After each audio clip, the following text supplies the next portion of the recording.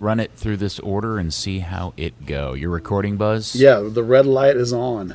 All right. Dan, are you ready, sir? I've never been ready, and I will never begin to be ready. But let's do it anyway.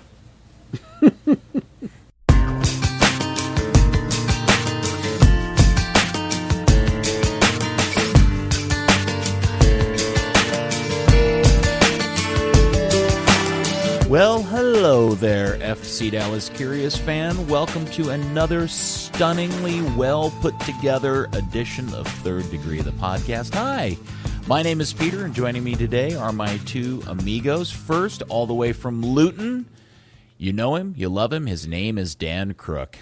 Howdy, Dan. Hi, Pete. Just want to say I'm calling in from the pit of despair I got stuck in last week while watching Luton Town play, and then watching Unraveled with FC Dallas. I thought you were going to be sitting in the stands eating a piece of pizza after hitting a hat trick. No, that only happens against us. Ah, okay. And then, of course, your hero and mine, you know him, and you love him as well, the editor and founder of ThirdDegree.net, the Buzz Carrick. Come in, Buzz. Hello, Peter. Today my joke was going to be about going down to my corner bar and drinking away my sorrows, but then I remembered all the bars are closed. So that wasn't going to happen. Yeah, that's not going to help you much. You're going to have to go to the liquor store and take it home with you, Buzz. Yep. All right, guys. Well, I think this is a safe space. Is this not a safe space? Can I admit something to you guys and you won't judge me? Far away. It is Thursday evening, and I've watched maybe 20 minutes of MLS is back so far. Yeah, it's hard to get motivated about it. I did watch all of the Orlando Inter Miami game because of number one, Oscar Pereira coaching Orlando, of course, and then we had the other Victor Ulloa and Tesha Akindele sort of connections. So I did watch that game. It was the first game, and I was hyped. But then the game this morning, had some other stuff going on, and the game this evening, I watched the first half, and the second half I was on the call with my dad for a little while, and it wasn't enough for me to rearrange the schedule. I'm not that interested. I'm only casually interested. All right, I can count on the good Dan Crook to have totally just bathed his entire existence in every minute of MLS is back so far, right, Dan? We can count on you for that, right? Right? No. Oh. Nah, I watched half of the Orlando game, and then I watched most of the New York Philly game this morning, just really because it timed out with work that I could have the game up on one monitor and work up on another two. I was going to watch the game this evening, but Univision, in their infinite wisdom, put that terrible fake crowd noise, which had a lot of whistling going on, so I resisted the temptation to throw my TV out the window and just turned it off. All right, so I'm going to guess that it probably doesn't bode well that three guys who spend as much time watching or consuming and thinking about Major League Soccer have not watched a lot of this is not a great deal. And I'm wondering how much of that is a reflection of an overall attitude about the tournament, and how much of that is the fact that our team that we are pledged our allegiance to is not even in the damn thing. Well, for me, it's certainly a combination of both. Plus, there's a lot of games coming in a fast window. It's going to be impossible to watch all of them. And definitely with FC Dallas being off, my interest has dropped considerably. But, I'll watch it. I'll casually watch other MLS games from time to time, especially if I see what I think is a really good matchup or an exciting matchup. One funny note about the fake crowd noise today, Dan, is I was listening to the secondary audio program in the English language on Univision, the sport channel there, and when the game started, they didn't have it on, and then a minute in or something, there was this big click pop, and all of a sudden it was loud, and the crowd was loud and drowning out the commentators. They had forgotten to turn it on at the start of the game. It was this crap, we forgot the fake crowd noise. Turn it on. And I literally flipped the sap back and forth just to make sure that I was like, what just happened? Why am I being drowned out by all this crowd noise all of a sudden? You can totally see some interns scrambling across the room to go press a button or something, or pull up some sort of menu on a computer screen. You can probably also see someone at MLS emailing them immediately. hey, we agreed not to do this. Can you stop? Yeah, it's interesting the way they've got it set up. You know, that field they're playing on is adjacent to the arena inside where the NBA will be playing, and then so Dan, I think you told us off before we started recording they're going to have 3 different fields going on.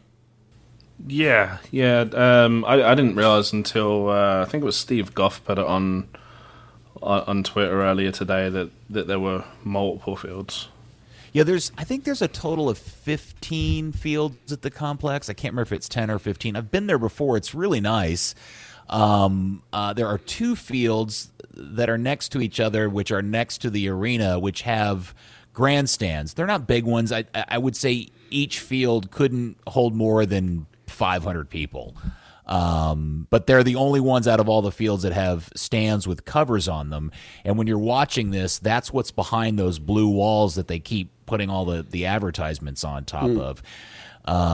Is some bench seating underneath cover.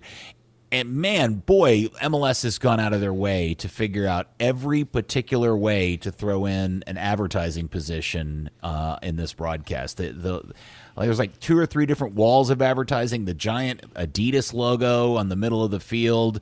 And I think I'm right in saying that most every team has 2 different sponsors, one for each sleeve to go along with the main jersey sponsor now, too. And DC United even has the back of their shorts sponsored as well. Wow. I Somebody gave me a note that each team gets to include one local sponsor, too, into the whole overall thing to try and make up for like the lost TV deals. Did we have any idea what Dallas had in store for their jerseys and shorts or anything, if they had played? No, I don't. Advocrap. Advocaria. What did you just say, Dan? That was weird. A big giant Advocrap, and Advocrap. Oh, okay. All right. I thought you were singing like an old coal miner song or something. I don't know. That was weird. All right. Well, since the last time we did this pod, as anybody who's listening to this is obviously a fan of the club knows, your beloved FC Dallas is not in the tournament. They were removed a couple of days after the last time we did this podcast. They had gotten up to 10 players and a staff member. Yeah, it was 10 when they were removed. It was 6 when we did the podcast, and then you remember we had to tag it with that extra little piece. Oh, yeah, I had to cut the prelude. Basically. Yeah, or right afterwards or something.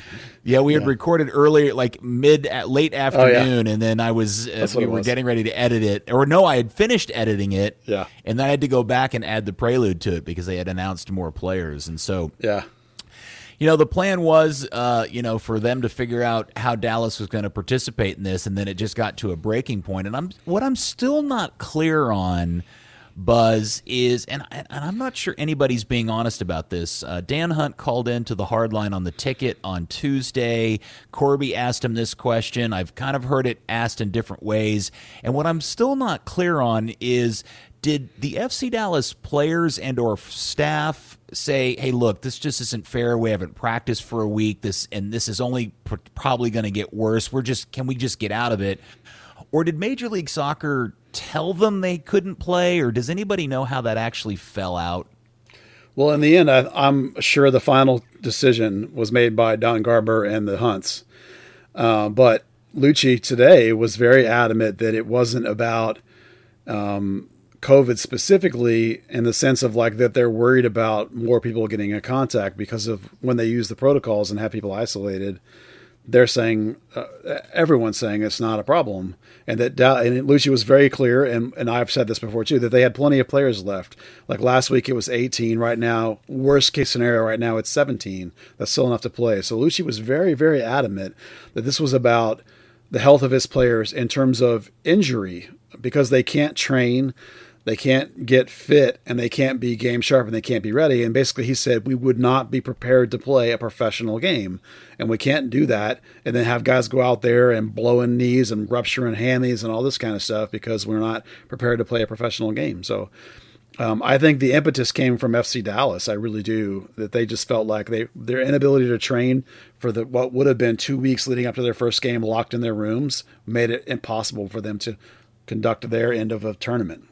Yeah, that's an interesting angle, and it seems very honest and understandable. But when Nashville was pulled out earlier today, the Nashville coach or front office, whoever was making the statement, seemed very adamant that they wanted to play still. But MLS told them, yeah, no, you're up to 9, and it's just going to get worse from here. Well, there's a difference there. Nashville haven't been on a full team quarantine. Yeah, they haven't been shut in the hotels for 9 days Right. and counting, like Dallas has been when they were pulled. On the call that Dan Hunt had immediately after the news came out, he said on Wednesday, so when those last set of tests came out, that they'd started talking to the league, and that was the discussion.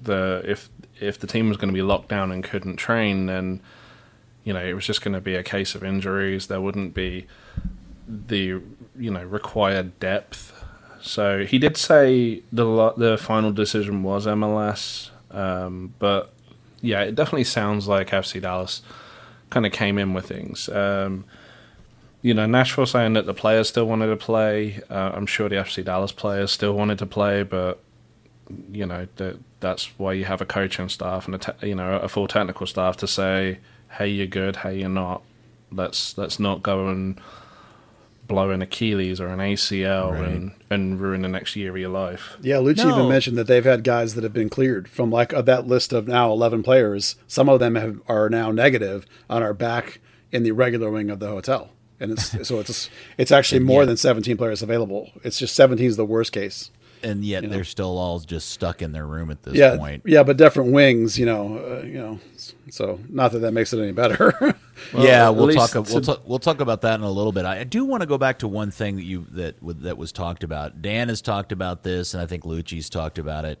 Dan Hunt, that is, that Lucci and the club wanted to get to Orlando as early as possible. And my thinking about that is, I hope nobody's thinking that was a bad decision, because I am of the impression that getting the team isolated into a place like that probably would have reduced the chances of them getting exposed versus whatever the team and the roster players were doing prior to getting on a plane and heading to Orlando, because it's very clear, I think we're all in agreement, that's where this outbreak within the club started. Wasn't once they got to Orlando, it was all whether it was one person or multiple people were doing in their free time before they got on a plane. Yeah, when they have the first 2 guys test positive on arrival, and 6 in the first 3 days, that's all pre-exposure. That's all here. So all this would have happened here. It doesn't make a difference if they went early in that sense. We would have the same number of cases. Yeah, and the other thing... go ahead, Dan. I'm sorry. I was going to say, it was definitely an element of timing. We've seen a lot of teams, 3 teams only arrived 2 days ago, that have had an inconclusive or a positive or a false positive in the day, in those that 72-hour period where they have to do 2 tests, and then they've delayed the flights for a few days, retested everyone, and tried to really, we talk about that 5 to 7 day period, and they've tried to really get as much of that as they can. FC Dallas didn't have that. They had the tests from the week before, those 2 tests, Pico and Sylvania. Sylvania was obviously ready to travel. Pico stayed away from the group and never traveled. So, as far as they were concerned, they were good. It's just, it was a little bit unfortunate that other teams, had those inconclusives or false positives or legitimate positives that they could then know to delay travel and not turn isolation into, the old-fashioned chickenpox party. Well, that is one of the great frustrations about all of this that's not limited to Major League Soccer. Joey Gallo with the Texas Rangers tested positive twice and then tested negative twice, and that all happened within the span of 10 days. And it was 2 different type of tests. The 2 positive tests came from a saliva test that the league was running, and then the negative test came from a nasal swab afterwards. So, it's and I'm sure this is going on within MLS too, which is false positives and all of this type of stuff. But the other news we did get today, Buzz, that you can help out with is that Dallas did get more positive tests today on Thursday the 9th. Yeah, over the last 3 days, they've had one more coach and one more player test positive. The player, I'm very, very confident the player was today. The coach was, I believe, was either on the 7th or the 8th. So, that's enough time that we're over a week from when they last trained, which was that Monday when they arrived, the 29th. So, it's possible there's some false positives happening. There's possible there's some cracks in the quarantine. It's hard to really know at this point. It's clear that they're not out of the woods yet, and there definitely is still some troubles, even though, and again, what do we all really know about this thing? I mean, even the guidelines are just guidelines. We're still learning all the time about how this thing is evolving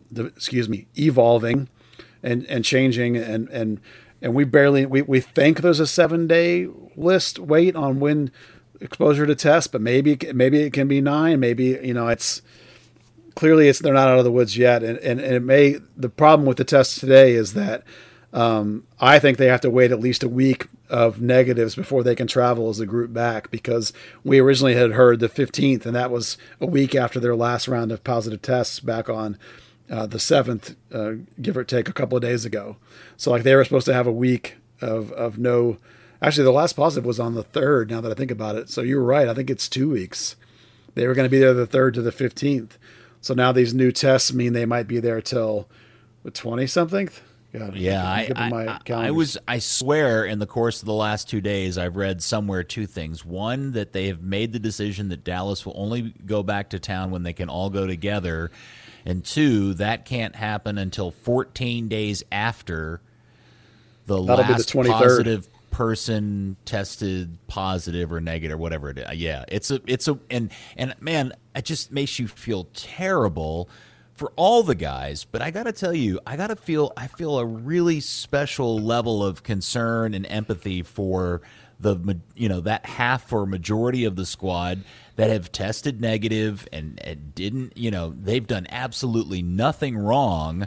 And they're literally locked in a hotel room by themselves for all this time, and that's got to be absolutely maddening. Yeah, there's a phase of your life, most people's lives, I think, where you have to learn how to entertain yourself when you're going to be on your own for some job or for whatever. Most people go through it at some point or another. And these guys, the older guys, I'm sure have by now in their life, but these young guys, some of these guys that are between the age of 16 to 22, some of those guys have never had anything like this probably in their life. So it's going to be a real life test for some of these kids, honestly. I don't know if you saw, but yesterday they were allowed to go for a jog as a team, just to be out of their rooms for the first time in over a week. And then today they were allowed to just, have an actual walk and some true leisure time. And, they look like little kids in a candy shop. Especially Cobra, because Cobra is is everyone's spirit animal and a kid in a candy shop. Yeah, I saw that. I saw the video, and a lot of the social media they've been putting out of late has been pretty anywhere from a real bummer to pretty hilarious. And again, you feel bad for all those guys because all of this work and effort they put in to get to this point, only to get there and have to sit and watch everybody else get to play, is kind of a bummer. Now, we also mentioned that Nashville got up to 9 people tested positive. They were removed from the tournament today, and kind of in a weird twist, that actually fixed a problem for the league because it's hard to have a bracket with 25 teams, but it's wicked easy when you got 24, which is where they're at now. So through no fault of their own, poor Chicago now has to trash all of their plans, tactical and otherwise, for the teams they had been planning on playing for the last however long, and now are in Dallas's position and now have to have 5 days to figure out how they're going to handle Seattle, a team that they never planned on playing anytime soon. So no matter what Major League Soccer decided to do in terms of handling the scheduling and the rescheduling of the bracket, somebody was going to be upset, and unfortunately for Chicago, that fell to their feet. Yeah, it's unfortunate they didn't make the decision on Nashville one day earlier. Then they could have drawn lots to see who moved. But now that group's all played games except for Chicago, so there was no choice. I mean, it's the only choice available of a bunch of bad choices. So it's they had to do what they had to do. Yeah, I thought maybe if the league had just said before the tournament started, hey, look, if any team has to be removed from the tournament due to COVID, then any team they were scheduled to play against is just automatically a win. I think that would have made the most sense. Now, certainly in Dallas's group's case, that would have been one of two problems. The teams that were in the group were like, well, now we only get 2 games, or the teams in that group that only played 2 games advanced into the knockout rounds, and their opponents were bitching, well, now we're having to play a team that's only played 2 games. Yeah, it wasn't good. There was no really good, clean way to do it. Maybe this is the best. I don't know. Everybody will have a reason to bitch one way or the other. I want to make sure everybody understands, at least from my standpoint. I don't know how you guys feel about this. I am really rooting for this to work. I tend to fall on the side of the ledger that we need to get things restarted in this country to a degree, along with all of the safety protocols and making sure we're doing it in the smartest way. So I was very much for Major League Soccer figuring this out and making it work. But I got to tell you, some of the decision making that has taken place, and it's easy for me to criticize sitting here in my chair talking, into my computer, without the vast amount of all the things that went into this.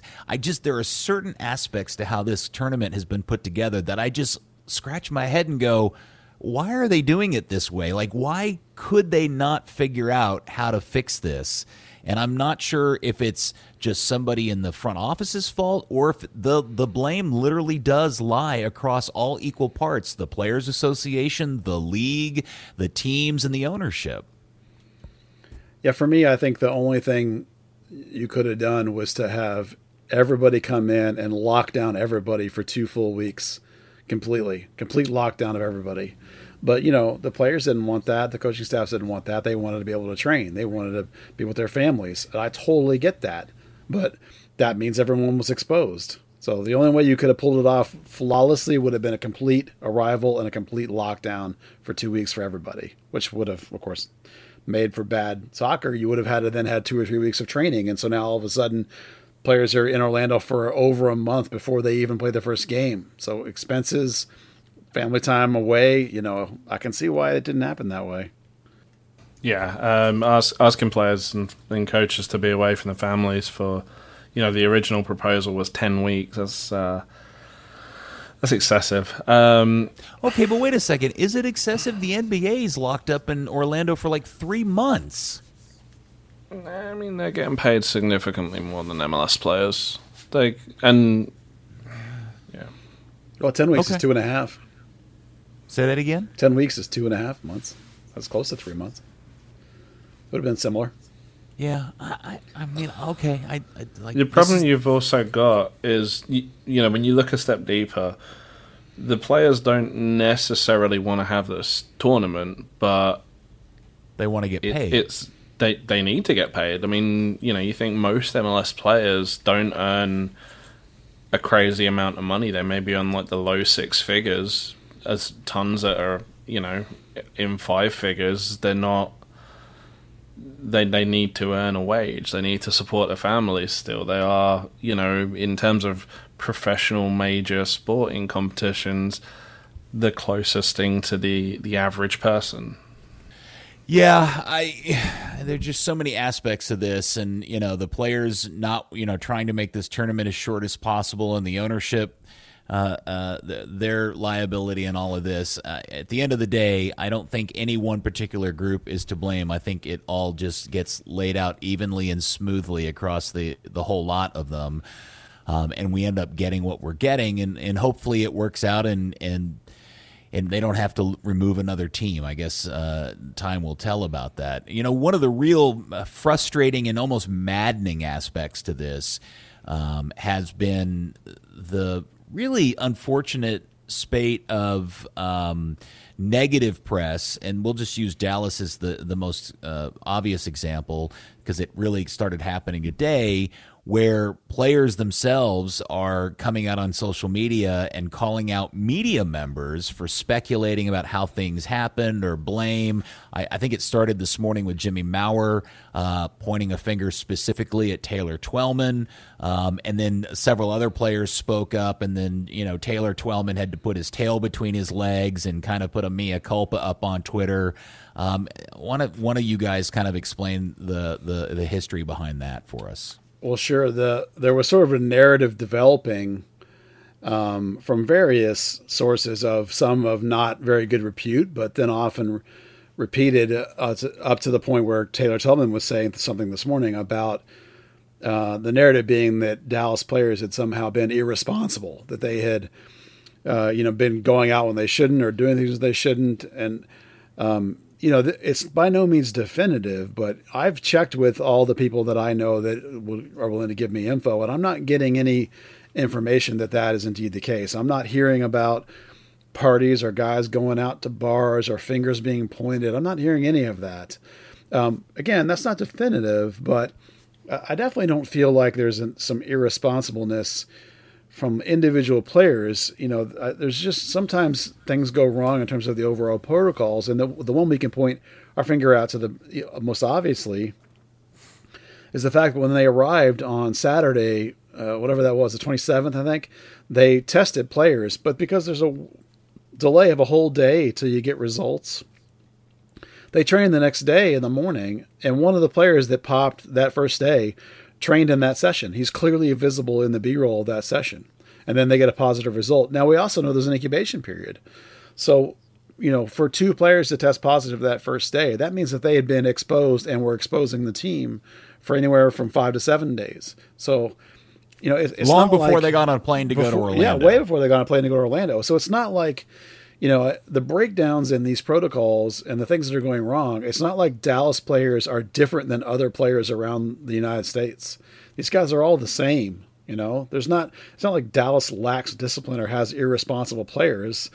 So that's what Jimmy Maurer was clapping back about on Taylor, and some other people echoed the same thing, was, you're being ridiculous. We didn't do anything different than anybody else. We followed the protocols just as they are supposed to be. And Lucci was adamant about that today and defended his guys on the radio. That's the thing as well. Like, we're very clear in saying about the incubation period and stuff like that. That's our responsibility to, present it fairly.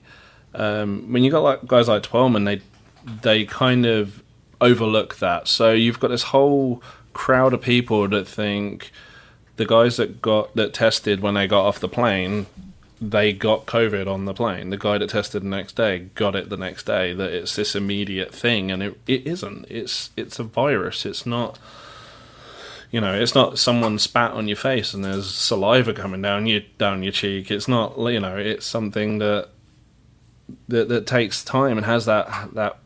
I know the minimum is 2 days, but still, you're looking 5 to 7 days, extreme cases 14. So, people then in turn go, oh, well, they obviously went out, and then you get this whole rumor that they went out to 2 bars, and one of them isn't even in Orlando. That's just some idiot on Twitter trying to get, somehow relevant, and it all boils down from there. And then there was another thing about a going away party. The only going away party they had was the supporters send off, which half the teams in the league did the same thing. And trust me, there was nobody got within 6 feet of anyone because I was there. It was all very above board and regulated. So it's kind of like the whole fake news thing, right? Just leaving out certain details to spread disinformation. Well, just let me say this. I've been in the broadcasting business for a long time, and I appreciate the fact that Taylor Twellman is trying to convert himself from athlete to broadcaster, and he's very green and he's very new at this. But at this point, I consider him to be a broadcasting house of cards. He has consistently over the last few years run fast and loose with the information that he gathers. He sometimes tends to pass it off as his own insight or genius. He did this to me specifically a couple of years ago, where he took something I put out and then reused it as his own. And when I called him out on it, his response was to block me on Twitter. So, hearing what he did today does not surprise me, and I'm hoping somebody at ESPN is paying attention because, too much more of this is going to end up costing people, and not just him, because I think he's got a lot of promise, and I think he could be really good at this, but he's got some journalistic ethics stuff that somebody needs to grab him by the shoulder and teach him some things, because this is not the first and it's not the fifth. There's been multiple times where Taylor's been caught in this weird thing where he says something on television and it kind of blows up in his face, and today was a perfect example of that. And I also want to say his kind of like mea culpa that he posted on Twitter was total crap and bullshit unto itself. It wasn't even like a real apology. It was like, oh, Jimmy and I got together and had a conversation and he's a real good guy. And but if you were reading between the lines, it was like, oh, crap, another player called me out and I realized I shouldn't have said what I said. And so here's my somewhat apology for it without me actually apologizing, which probably says more about Taylor Twellman than anything else I just said about him. Yeah, he definitely didn't back off of his irresponsible players. I mean, he did say that he felt bad for everybody. I'm just not buying this irresponsible players garbage. I think people around this team are doing everything they can, following all the league protocols to be involved and play it. These guys wanted to play so badly. I don't think they would have been doing anything reckless. And none of my sources are saying they were, for what that's worth. Well, no, and we all know that it only takes one person, right? And I think if we go back and think about the timeline of what's happened with this club, we all know there was originally one person way back on June the 3rd that tested positive. Now, what we don't know is, was that the original domino, or did he test positive, they got him away from everybody, and everything was clean for another couple of weeks, and then somebody else got tested positive and passed it around to the other 9 people who eventually ended up testing positive in Florida up until the point they got removed from the tournament. And again, that could be a teammate, it could be a coaching member, it could have been, somebody that worked it could have been a janitor that was working at the stadium. It could have been anything. So who knows how this happened?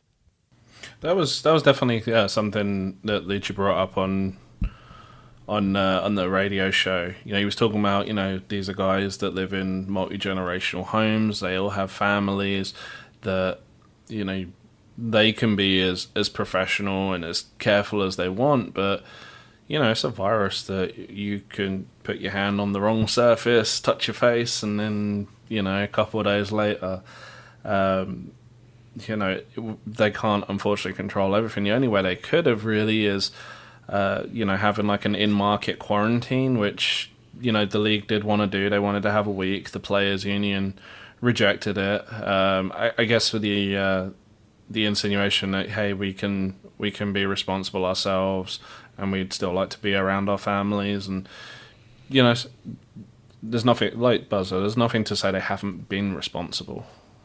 Yeah, it would have taken a 2-week complete lockdown to solve it, solve it completely. And right. There was a 2-week gap between that first test and when the next guys tested. So it's probably not likely that it was from the original one. But again, who are we to know, really? A lot of this was still, we're reaching for reasons and trying to logically put things together in our own minds as well as anything. But I don't buy the irresponsible player argument. I just don't. I think they follow all the protocols. All right, well, let's talk a little bit about Lucci, because we've seen and heard a lot from him lately. He's been kind of making the rounds on doing some video conferencing. He had his own radio show again, and I think I don't know if I said this on the last pod or not, but every time I see him, I'm reminded of that time that time with Oscar Pereira in the days after Fabian Castillo went AWOL, where he was so clearly dejected and defeated and frustrated and mad, and that's the exact same vibe I'm getting from Lucci in any of these interviews I've seen lately. Yeah, a week ago he was dejected, and then midway through the week he was starting to get a little fired up, and he got really passionate when somebody asked him about, various reports that were being out there, and then today he was really defensive of his team and his players, and really emotional about how much they wanted to play and what an opportunity they're missing, and how they're going to try and use this situation now is a test and a chance for them to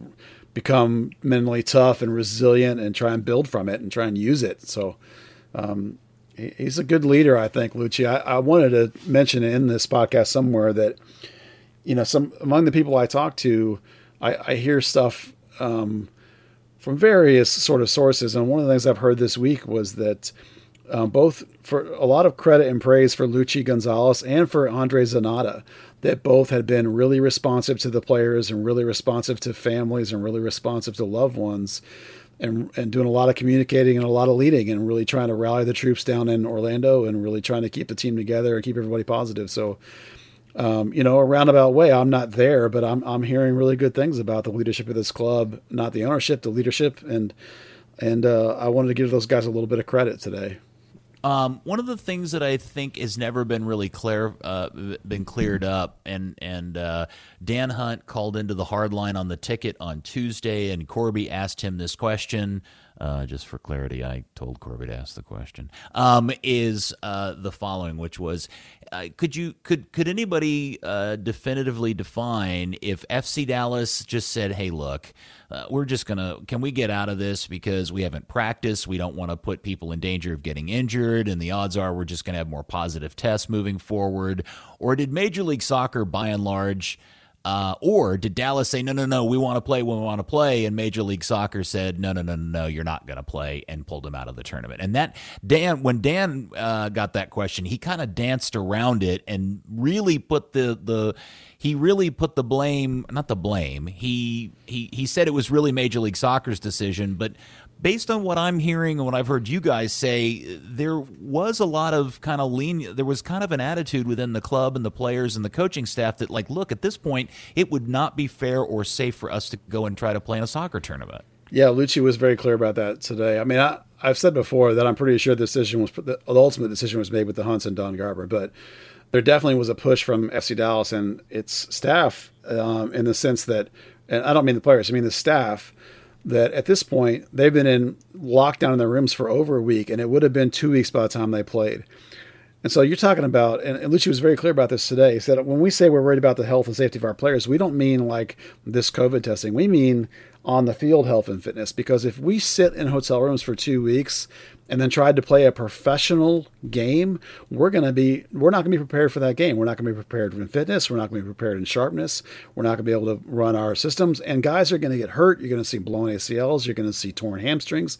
It would be irresponsible for us to try and play after sitting in hotel rooms for 2 weeks and not being able to train. So that was why Lucci says they pushed to be out from his perspective. Now, were there other factors? I'm sure there were many, but it was interesting to see him clarify that today on the radio. Yeah, and that just echoed what Dan Hunt had said on the call immediately after, they were withdrawn. And like on the ticket, he kind of danced around and kind of put it on MLS overall as the final decision, but it's like a player coming back from injury, right? They train, they kind of build up to play in a game. They may sub into games. They don't, if you're sitting around for 10 days, you can't run. You go out and try and play 90 minutes, you can guarantee your hamstrings going, an ACL, something. Those fast twitch fibers kind of need bringing to life. It's not something that you can just do in a day or two. So, I guess when you look at it, they get to make up the 3 games, because, God forbid something like Hara or Cobra blow an ACL and they're out for the season. That does a whole lot more damage than sitting out this tournament.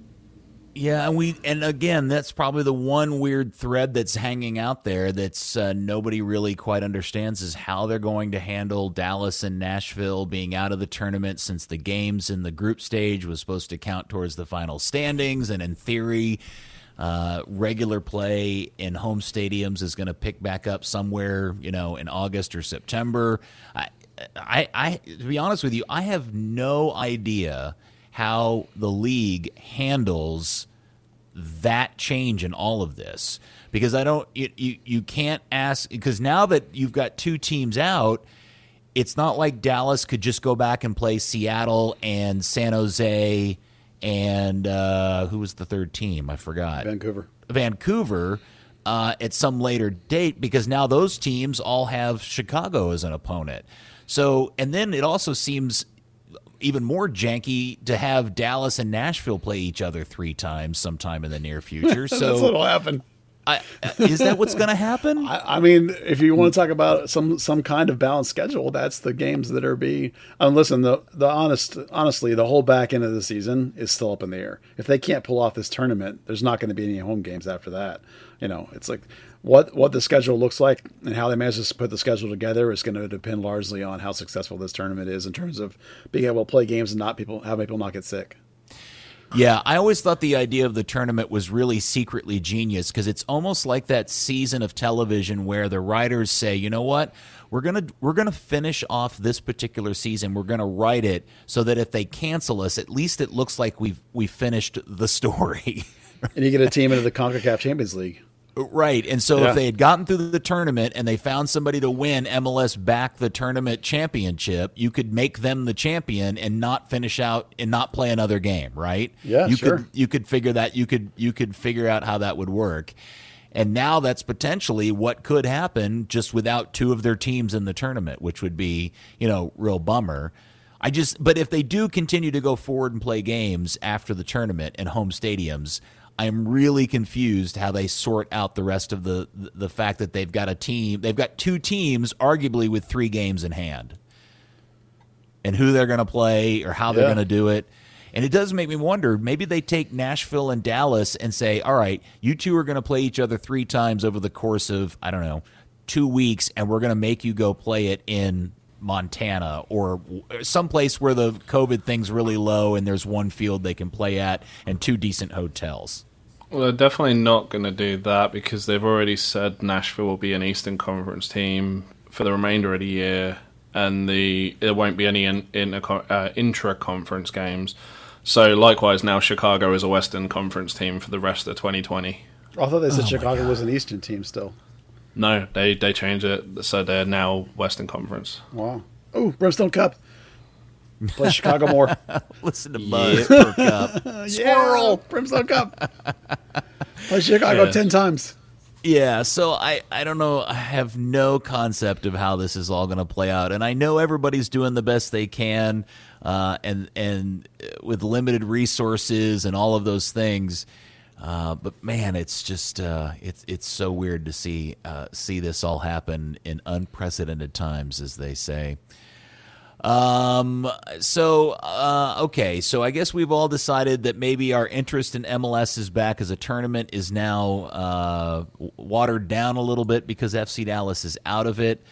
I guess we'll watch a few of the games here and there and continue to keep up at it. But for those of you, since the both of you watched a little bit of either, has anything really caught your eye? Has the quality of the game been better or worse than you anticipated?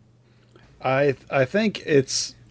I want to say it's worse, but I don't think it is worse. I think it's pretty much what I anticipated. It's not great. It reminds me of late '90s, early '00s MLS. I think MLS has progressed past that now. The biggest complaints I had were touches were a little loose. Maybe guys are a split second late getting the ball out from under their feet and moving. Particularly with Orlando's team, I was like, "Well, Poppy's going to be all over that." But it's not terrible. As somebody said to me, this was a bad game of soccer, and I'm like, yeah, but it's pro soccer.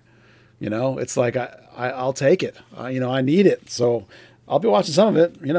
Not all of it, but more of it. It just looks like preseason football. Yeah, it does. That's a good analogy. It does look like preseason football. Well, and we were going back and forth about this on Twitter. Those morning games, the humidity in Florida, I can't press upon anybody that's never lived in Florida just how absolutely soul-sucking the weather can be. And it's weird because you'd think at 4 in the afternoon is the worst part of the day. It's not. It's first thing in the morning up until about 11:30. The humidity and the dew point in Florida is so off the charts. It's like running in and breathing invisible pudding. It's the worst. Let's narrow that down, because a lot of people go to like Miami or somewhere like that where it's comparatively arid compared to to Orlando, where you Yes. are constantly just surrounded by cloud. Yeah, no, you're right. There are different parts of Florida, but specifically in Orlando and Central Florida and that stuff, it is oppressive. It's like Houston. It's Houston times 3, though, dude. I'm with you. It's really bad. I said this on Twitter. I would rather play in Frisco on any 100-degree day versus a Tuesday morning in Orlando when it's 90 degrees and 77 a dew point of 77 degrees. It's just awful. And I was thinking about that game this morning, and I saw I guess somebody went down in kind of an exhaustion during a water break, and he just looked totally spent at that first water break. And then, of course, I thought about Edwin Giassi at the same time too, because that's exactly what happened to that dude when he started that game in Orlando a couple of years ago. Is that he got 20 minutes or 30 minutes into that game in Orlando, and that cat was toast. Yeah, he said, "Screw this, I'm done. Set now." Oh, my leg hurts. I'm out. Yeah. And while I was mad at him at the time, I totally understood where he was coming from. Yeah, he's like that 8-year-old that just sits down and starts picking flowers in the middle of the game. That one. Yeah. Okay, well, anything else about this that we need to get into, either related on the tournament level, the league level, or specifically with Dallas that we haven't talked about, just specific to the tournament at this point that anybody wants to touch on? I don't think I have anything else other than I just wanted to reiterate that they had plenty of players left available. Lucci said today that they had guys that have been cleared to go back to the regular group. They're still in quarantine, but they're back with the normal group, so they've sort of recovered. So somebody that tested positive now tested negative, now negative. Could have been available. So right. Okay. Worst case scenario, if everyone that's been positive is out, they still have 17 players. And Lucci even said they've gotten some back. So it's not a question of bodies. They could have gotten it done on that in that regard, but it's not that. And I think it's important to understand that it's not like they didn't withdraw because they couldn't field a team. No, they could easily field a team and field a pretty damn good team because there's only like 3 starters so far that got hit, not including the goalkeeper, which makes 4. Yeah. By the way, has there been any update on Jesse? Has anybody heard anything about Jesse's status? 0. As far as I know, he's still in the rehab program.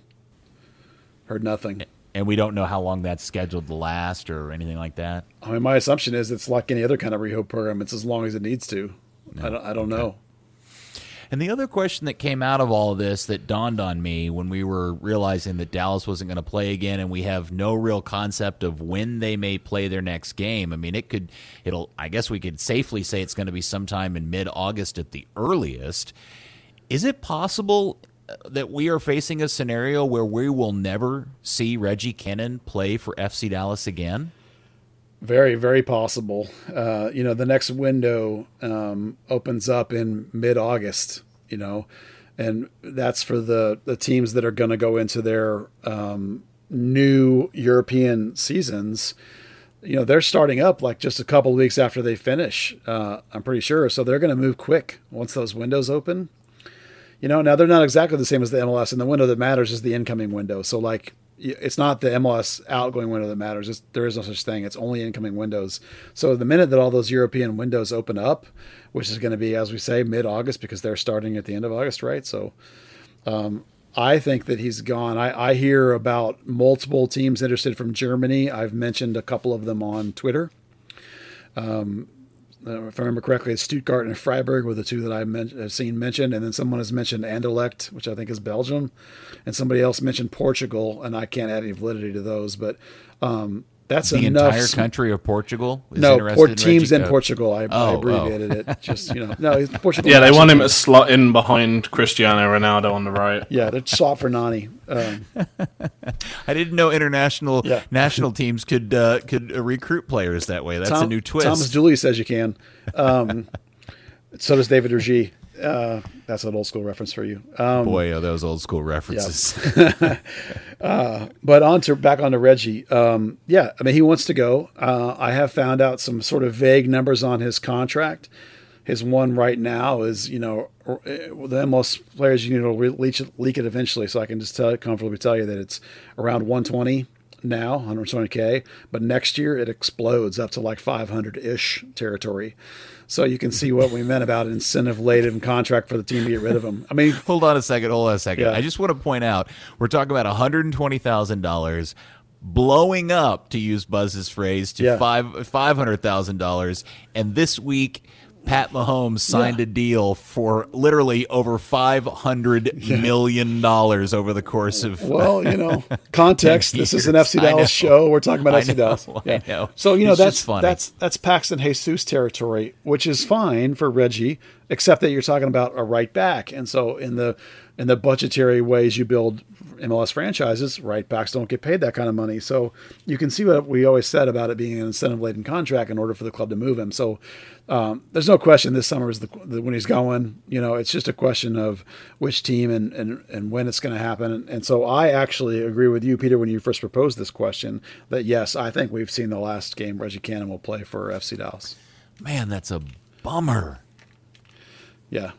I mean, maybe he makes it through the winter, but I don't think so. I mean, this is when you go, right? Was when the Right, European yeah. seasons are starting up, so. Well, there's also a long window. It looks like it opens July 26th, and UEFA is trying to have every country close on October 5th.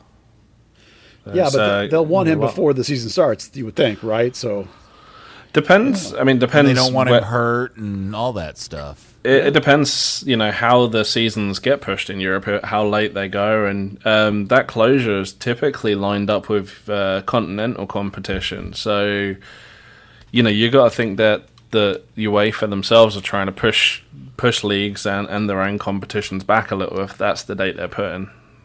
Well, then we should say it this way. If there's a chance that Reggie will play for the club again, you better get your ass out to the stadium to watch him, because it's not going to be that many more times you're going to get to watch him if you get to ever see him in a Dallas shirt again. yeah. So just put a pin in that and keep that in mind as we get into August in the transfer window.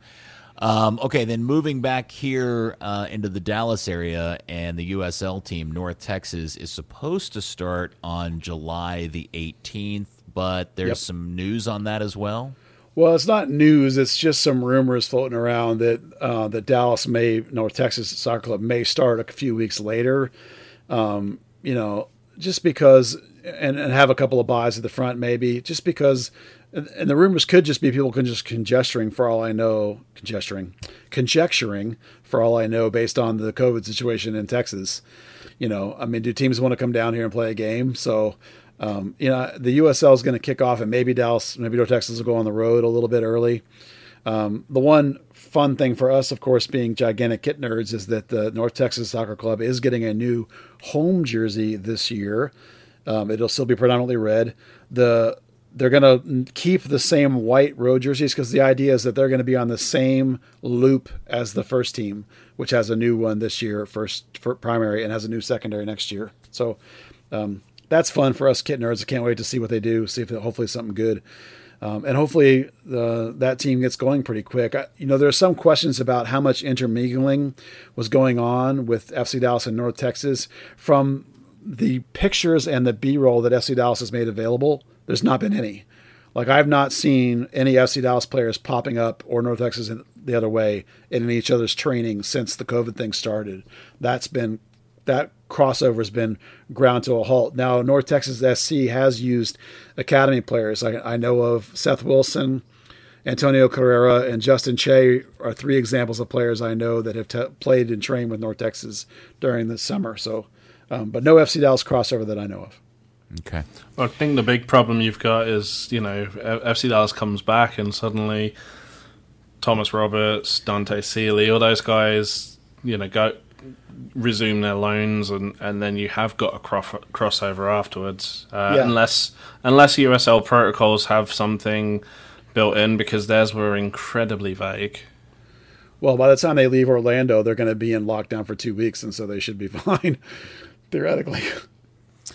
Buzz, I'm glad you brought this up, and this kind of ties into me throwing in the news about the Patrick Mahomes contract, which was You tweeted something a couple of days ago as a reaction to the news that, and you weren't specific as to what team this was or what player it was, and I'm wondering if it was maybe the idea that somebody's going to try to chase Messi or something for a Major League Soccer team. But you essentially were saying that you were hearing that some Major League Soccer team was talking about paying some player, $10+ million a year or something like that, not as a transfer fee, but as an actual salary. Yeah, and you're here we are, following around the Hunt family, which we have to be honest, this is a really weird week for the Hunt family, because not only did they have to take their Major League Soccer team out of the tournament and essentially put them in mothballs for several weeks. Literally within the same 24 hours, they just signed the most expensive contract in global sports history. Like, nobody's ever paid an athlete this much money before, ever. And of all people, it was the Hunt family that did that. And it's just really, really hard to juxtapose all of those realities into the one and into the fact that this is actually the same, in many ways, the same thing, or maybe it's not the same thing. Maybe it's two very different things.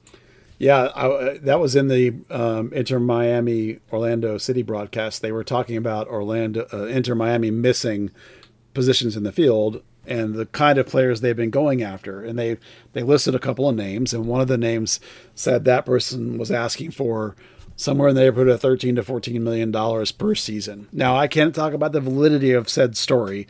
All I know was, like, when I'm sitting there listening to that story, I cried a little on the inside, because we know the Hunts are never paying that kind of money for soccer. And you're right, it was at the exact same time that they agreed to pay Mahomes $40 million a year for 12 years. So there's plenty of money there. Obviously, the Chiefs generate revenue far, far beyond FC Dallas. And the joke was that Mahomes will easily be able to buy FC Dallas if he wants to with that contract. But it is, on one level, I do appreciate that the Hunts have chosen to not run FC Dallas at a deficit, to not lose crazy, crazy, crazy amounts of money. I get that. It's their money and it's their business. Do I wish they would play at a deeper part of the pool? Oh, yeah, for sure. Now, I don't expect them to go $13 million a season. That wasn't my point. But it'd be nice to see, one or two would be. I mean, we've only seen one happen once or twice at all, right? So, I mean, 2 would be great, 5 would be great. Imagine what Oscar would have done if you'd have bought a $5 million striker and slapped him in the middle of that line. Oh, they would have won MLS Cup in 2016. They would have won it 3 or 4 times, you know. But let me ask you a question: if you could say, and we'll just kind of figure this out. We'll say, is it Toronto has the biggest, total number, and Atlanta's probably somewhere in there. Yeah. And there are 2 parts to this, right? It's not just the amount of your salary wage budget; it's also what you're willing to pay in transfer fees. And maybe the transfer fees is a bigger issue in this than the salary. I don't know. But if you were to kind of tier all the teams out and you consider Dallas to be somewhere right in the middle now, what team, Buzz or Dan, would you most, and we'll start with Buzz, which one would you say, all right, if you could at least get Dan and Clark to get to this team's level of spending, I'd be happy and I would stop bitching about it? If you could get me to like the Portland, Seattle reign, I don't need to be LAFC or Atlanta or... Well, Portland and Seattle, there's a pretty big gap between Portland and Seattle. Yeah, but if you get me in that gap, if you can go out and get some Diego Valeries, go out and get me a Rui Diaz. I mean, I might be pretty happy with some of that, I mean, and maybe that's what Franco Jara is. Maybe we're about to see that. That'd be pretty exciting. Right. No transfer fee, but, pays off when you're part of the Illuminati and the COVID pandemic's going to happen and the economy's going to crash. Give me Funes Mori, I'll be happy. All right. What about you, Dano? I mean, really just... Were you napping? Did I just wake you up out of a tender slumber? No. Oh, okay. You sound like you woke up. He was thinking. I was deep in thought. I was trying to pull up one of Steve Fenn's salary visualizations, but for some reason I pulled up. Those are so awesome. I love those things. I could look at those all day. I don't know how he does that. Those are so I accidentally pulled up 2013, so I was like, why is Robbie Keane on this? Hell, you'd take Robbie Keane, wouldn't you? Still at 40 years old. Yeah. Yeah, I mean, top third would be great. Just one of those, like Portland. Portland's a perfect example of a team that can bring in a difference maker when they need to. Whether it's Blanco or just when let's say they nearly lost Valeri. He re-signed the deal in the end, but they knew they had the money that if they needed to, they could go out and bring in their next playmaker. FC Dallas, it's Paxton or Jesus or someone significant's gone. Guess we'll just sit around for a couple of years. Pablo Aranguiz is available. Oh my God, please! And he'll still be available. Sorry, he's not that good, Buzz. No, he's not. I know he's not. I just like to tease you. Hey, he had an amazing 20 minutes once. He didn't produce a key pass or anything useful, but an amazing 20 minutes. Stop it. You make me angry. I know. All right. Well, I just wondered how you felt about that, because I do think that is one great oddity of this last 7 or 10 days is all of us kind of kicking our feet in the sand and moping about, our ownership group when the same. And again, to be fair, the group that runs the Kansas City Chiefs is not the same group of people necessarily that run FC. I mean, it's the same family, but they're two different organizations now. Dan and Clark own FC Dallas, and it's not the same structure that operates the Chiefs, as I understand it. I think I'm correct in saying that, and I apologize if I've misstated that. But you're correct. It is two very different businesses and two very different bank accounts and all of that stuff. It is pretty crazy. That's for sure. And one actually makes money.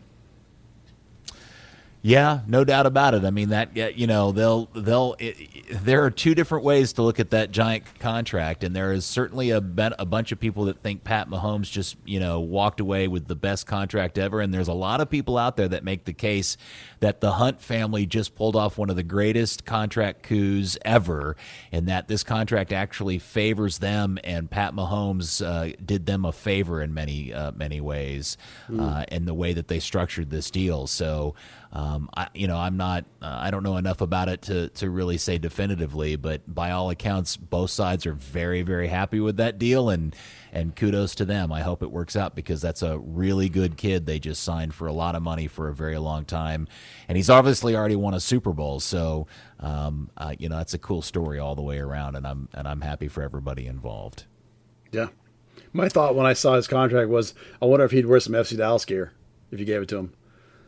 Well, there is some bad news on that contract. He is prohibited from doing pretty much any physical activity other than, for the Chiefs. So he won't be taking a halftime penalty kick at Toyota Stadium anytime soon. Well, I wonder if they freaked out, because somebody on the ticket was saying that the other day, or no, mate, you know what it was? Dan told this story when he called in. He said that there were some kids holding a basketball camp in the Kansas City area, and he showed up and shot baskets with them. And it was like 5 days after he had signed his deal or something like that. Well, Dan, didn't they open the Dan Hunt press conference this week with a no Chiefs questions rule? Yes. Yeah. Very specifically. Yeah. And all the local mainstream guys were like, crap, and signed out. Yeah, there was zero chance I was going to get Dan Hunt booked on the hard line, and Corby was not going to ask him questions about Pat Mahomes and the Chiefs. So it didn't go set or anything like that. It wasn't asked that we wouldn't, but there was zero chance. It was a bit of a trade-off. We'll talk a little FC Dallas, but you gotta be willing to talk a little Kansas City Chiefs and Super Bowl stuff with us too. And Dan was great. He was very nice to do it. He actually told a very, very funny story that I'll share here. Corby and the guys in the show are fascinated by the Hunt family bunker that exists at Arrowhead. I don't know if you guys know about this, but there's the apartment on top of the stadium. Yeah, there's an apartment that the Hunts, they essentially live in it, in football season. And Dan was talking about the fact that one of the cool things that he grew up getting to do was after a game that night, they, long after everybody's left, they all go out and they play football on the Arrowhead field as a family and friends and stuff. And he said they were doing it last year, and there was a quote major injury on the field. And it turned out to be some friend of his, and we were like, "Well, how did he get hurt?" And this is awesome. He was trying to kick a field goal that was equal to his age, and he blew his knee out. Not Dan, this friend, and trying to kick a field goal at Arrowhead that was equal to his age. Now, I don't know how you blow your knee out trying to kick a field goal, but the guy did, and it was a pretty funny story the way Dan told it. So, I guess, yeah, maybe. Or maybe you plant, when you land or something. I don't know, but it was I guess, believe it or not, Dan told it better than I did. So kudos to him. All right. Have I ever told my Corby Davidson story on this podcast? No, what's your Corby Davidson story? Well, it's not a particularly specific story, just that he and I went to the same elementary school and we were on the same Little League baseball team together. That's all. Did you like wipe him out at first base or anything? Oh no, like that? He was good and I'm terrible. So yeah, he did all the good things and was a good fielder and good hitter, and I was awful. So Goofy Corby. Yeah. All right. Let's see. Oh, and Buzz, you had one more thing you wanted to throw out there. You were tweeting today that there's somebody in the academy that's getting some interest overseas. Yeah, Seth Wilson, who's the U19 goalkeeper, or he was up until a month ago. He's now graduated. He is previously committed to Clemson, but he went to Austria, Vienna or Wien, or however you pronounce that, the Austrian club. He went over there for a little trial. Wien. There you go, Austria Wien. And a little trial earlier, pre-COVID lockdowns, and now Real Betis, however you want to pronounce that, they're sending over a first-team goalkeeper coach is coming here to work with him for 5 days on an extended 5-day training tryout. So that's a significant level of interest. But I wanted to bring it up, number one, to talk about Seth Wilson, who I have admired for a couple of seasons now, and I think is obviously a future pro. But he underlines, this interest underlines for me, again, the one failure in the FC Dallas current system, which is overall phenomenal, their academy to first team system. And that's the tier right below your homegrown Seth Wilsons, your homegrown Tanner Tessmans. They're getting the very best guys who are ready for MLS at 18. And then they're getting what I would call the tier 3 guys, which are the dudes that are pretty good and maybe have a shot to be a pro, but college isn't right for them either. They're getting those guys. But the ones they're missing, there's been like 5 of them this year that are guys that are not ready right this minute for Major League Soccer, but they're way too good to be wasting their time in college. And that's Seth Wilson, Kevin Bonilla, Nico Carrera. It's Jonathan Gonzalez. It's probably Jonathan Gomez and Johan Gomez. There's a chunk of like 5 guys that just came out of the academy that have zero interest in a North Texas contract, because even though college is not right for them, it's still better than a free ride. A free scholarship is better than a $20,000 North Texas contract. So they're not interested. And so FC Dallas is missing out on these guys who can't help them this minute, but they're the dudes who could be 10, 15-year professionals in Major League Soccer that you're going to miss out on because they weren't ready right this minute. So there's a gap. And this is such an interesting part of the conversation, Buzz, because it's not like FC Dallas and the Hunt family are offering less money for USL 1 contracts than other USL 1 teams. I mean, they're pretty much on par with everybody else. And so I have to assume at some point when they were structuring or planning all this out that they knew this going into it. So is the problem that they've just been more successful in growing a better tier of player than they realized at the time? I think does my question make sense? Yeah, it's partially the quality of the player, in the sense that they're producing more of this middle tier pro that are getting sniffs from middle European leagues and teams, and they're getting sniffs from other professional teams in the United States, like Jonathan Gomez. He signed with Louisville City. He's only 16 years old and signed with another pro team in the United States. So it's a combination of those two things, and I think they perhaps underestimated the attraction of the pro North Texas training environment, mixed in with the chances to go and train with FC Dallas some, and the promise that, or not even the real promise, the potential promise that contract becomes a homegrown contract. So there's been a failure to convince guys that connection exists, that the Pepe path is real, even though we all know it's not. That one wasn't. Carlos Aviles is the first player to go from North Texas to the first team, really, and that only happened because Jesse Gonzalez had his problem. So there's a and then lack you've got and then you've got Thomas Roberts, who has played so few minutes on the senior level. You don't want to be him either, right? He spends all of his time with North Texas, and Edwin Sorrell is going to spend all his time with North Texas. But at least those two guys are making $100K, whereas if you sign with North Texas directly, you get 20. Right? It's like, dude, a college scholarship is worth $50 a year for 4 years. Why would I take 20 at the least? Right? Yeah. I mean, I was being conservative on a cheap school. If it's Stanford, right? So it's like, here's a chance to join somebody else's U20 team in Europe where they actually pay you. Or in the case of Wilson, apparently, it's a first team goalkeeper coach that's coming to look at him. He might get a legit pro offer that FC Dallas is not willing to give him. So you don't blame these kids. It's not on them. It's in the end, FC Dallas is going to have to figure out how much money are we losing by not signing these 5 kids just this year alone, for example, versus what it would have cost us to give them all homegrown level contracts. It doesn't have to be a homegrown contract. It could have been homegrown pay. Right. Or it could have been homegrown, then you loan them, whatever it is. They couldn't, but even if they were willing to pay $150,000, I'm just making a number up, $200,000 to make a round number, and they can't sign all these kids to $200,000 homegrown contracts. There's a limit to however many homegrown deals you can do, right? Or is it there's only so you can sign as many of those deals, you just can't put them on your MLS senior roster? Yeah, the MLS senior roster is limited to 10 of those.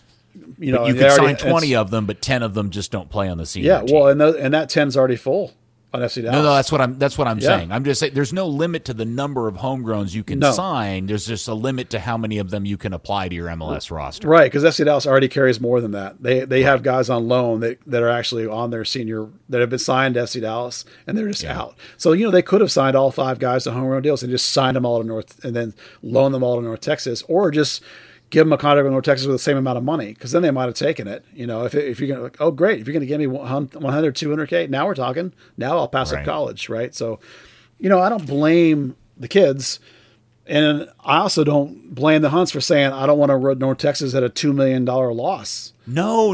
I mean, it's almost a no-win situation. In some ways, it kind of pulls the curtain back as to why it took them so long to turn that team on in the first place, because there's not a scenario you can really imagine where that thing does anything other than lose money. Yeah, but that's the trick. Is like it's 90% amazing. We're getting all these amazing kids coming through North Texas, FC Dallas. They're going to help the national team, and we're getting these other kids that we're developing that are maybe going to go USL. Maybe one of them will pop up. There's just this one little gap.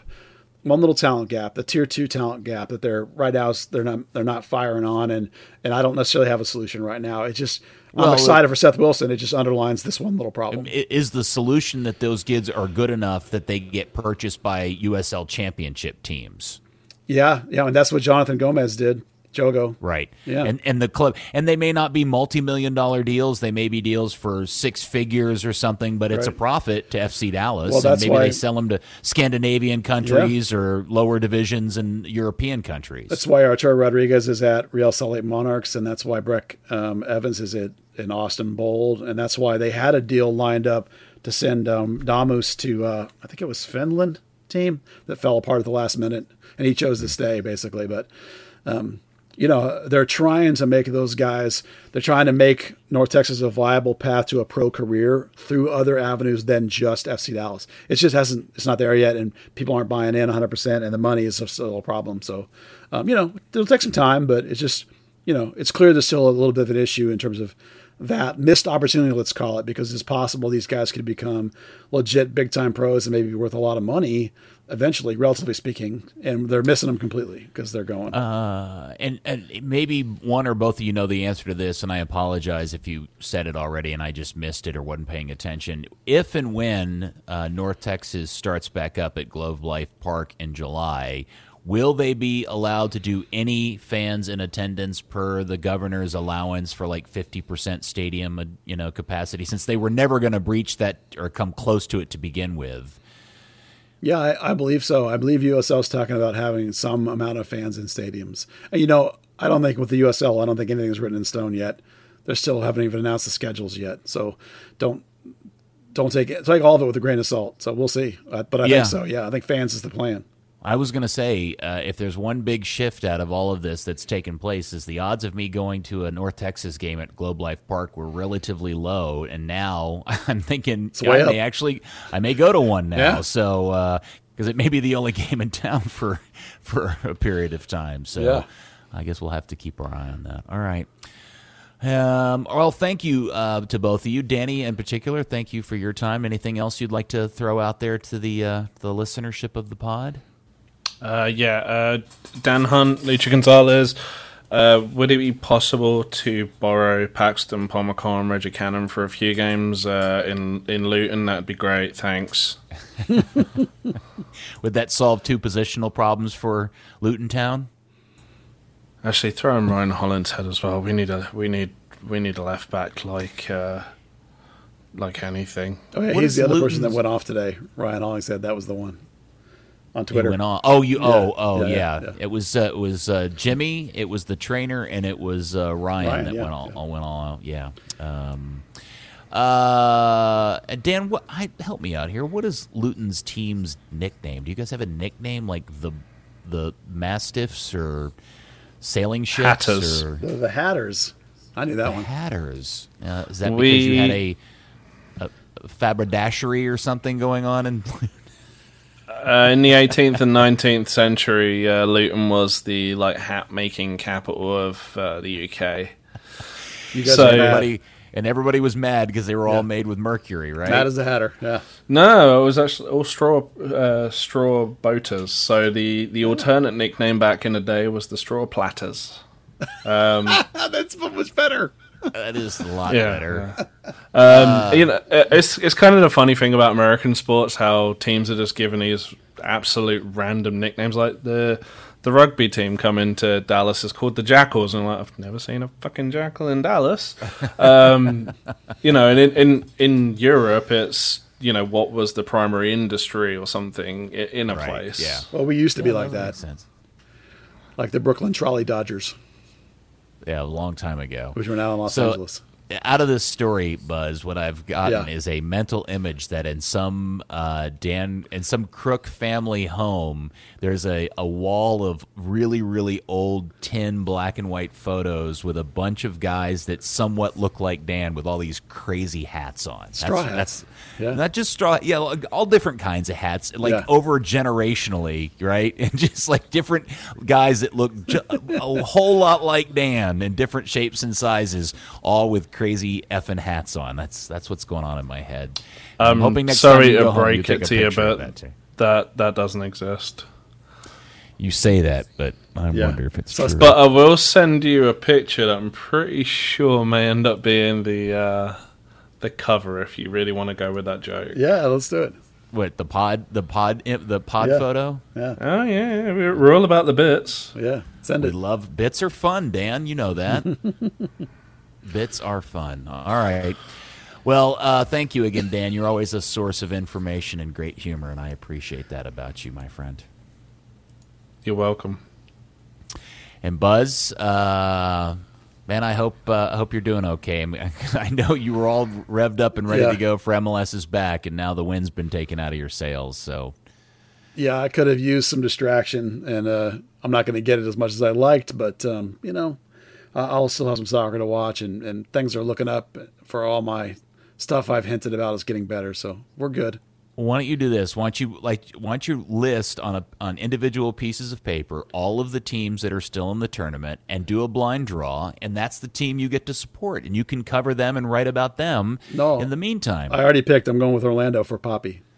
Good for you. Yeah. All right. I'm not going to write about them, but I'm going to watch their games and cheer for them because Oscar's a wonderful, wonderful man and a friend, and I'm going to cheer for him. Yeah. And I also look forward to your game reviews of Nani. That's something I would now look forward to. Yeah. Interestingly, if you subscribe to the Patreon, maybe there'll be some Orlando City content. Who knows? No, nobody's paying me for that. I'm just picked a team to watch, and that seemed like a good one because Orlando and Poppy. Yeah. To keep me involved. Well, hopefully Dom Dwyer doesn't kill somebody. Oh my gosh, Dirty Dom. I love that guy. Yeah, that guy. Proper well, player. listen. All right. Well, did you say proper player? Yeah. He gets stuck in, I guess, or something. I like Dom Dwyer. I would take him at FC Dallas in a heartbeat. Okay, fair enough. All right. Well, really another terrible dismount on my part. My apologies. All right, Dan and Buzz, thank you so much. We will. I appreciate your time, and thank you, good FC Dallas Curious fan. We will speak to you next week, I suppose, on another edition of Third Degree, the podcast. Thomas Roberts.